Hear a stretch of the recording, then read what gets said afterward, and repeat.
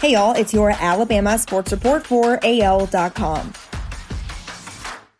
New York Giants safety Xavier McKinney scored his first NFL touchdown on Sunday with an interception return against the Las Vegas Raiders. With the Raiders facing 3rd and 7 at their 35-yard line, McKinney intercepted a pass by Derek Carr, intended for wide receiver Hunter Renfrow, and returned it 41 yards for a touchdown.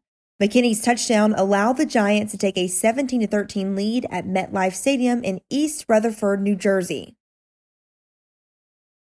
Alabama moved to number 2 in Sunday's coaches poll, aligning that poll with last week's initial college football playoff rankings.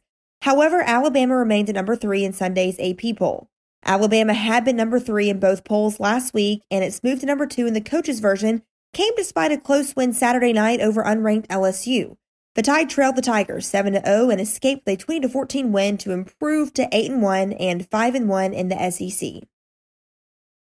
New England quarterback Mac Jones got away with a, quote, dirty play, Carolina Panthers outside linebacker Hassan Reddick said, after the Patriots left Charlotte with a 24-6 victory Sunday.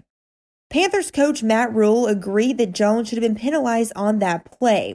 It occurred on the next to last snap of the first quarter when defensive end Brian Burns sacked the New England quarterback, causing the former Alabama All-American to fumble on 3rd and 4 snap at the Carolina 47-yard line.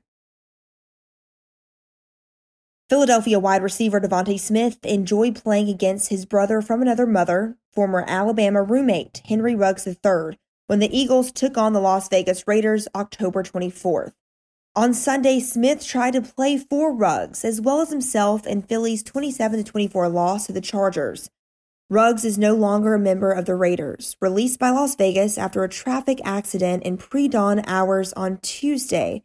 It left the wide receiver facing 4 felony charges. It kind of gave me a bigger purpose, Smith said. He added, just going out there playing for my brother, knowing he can't play right now. That's your Alabama Sports Report for AL.com.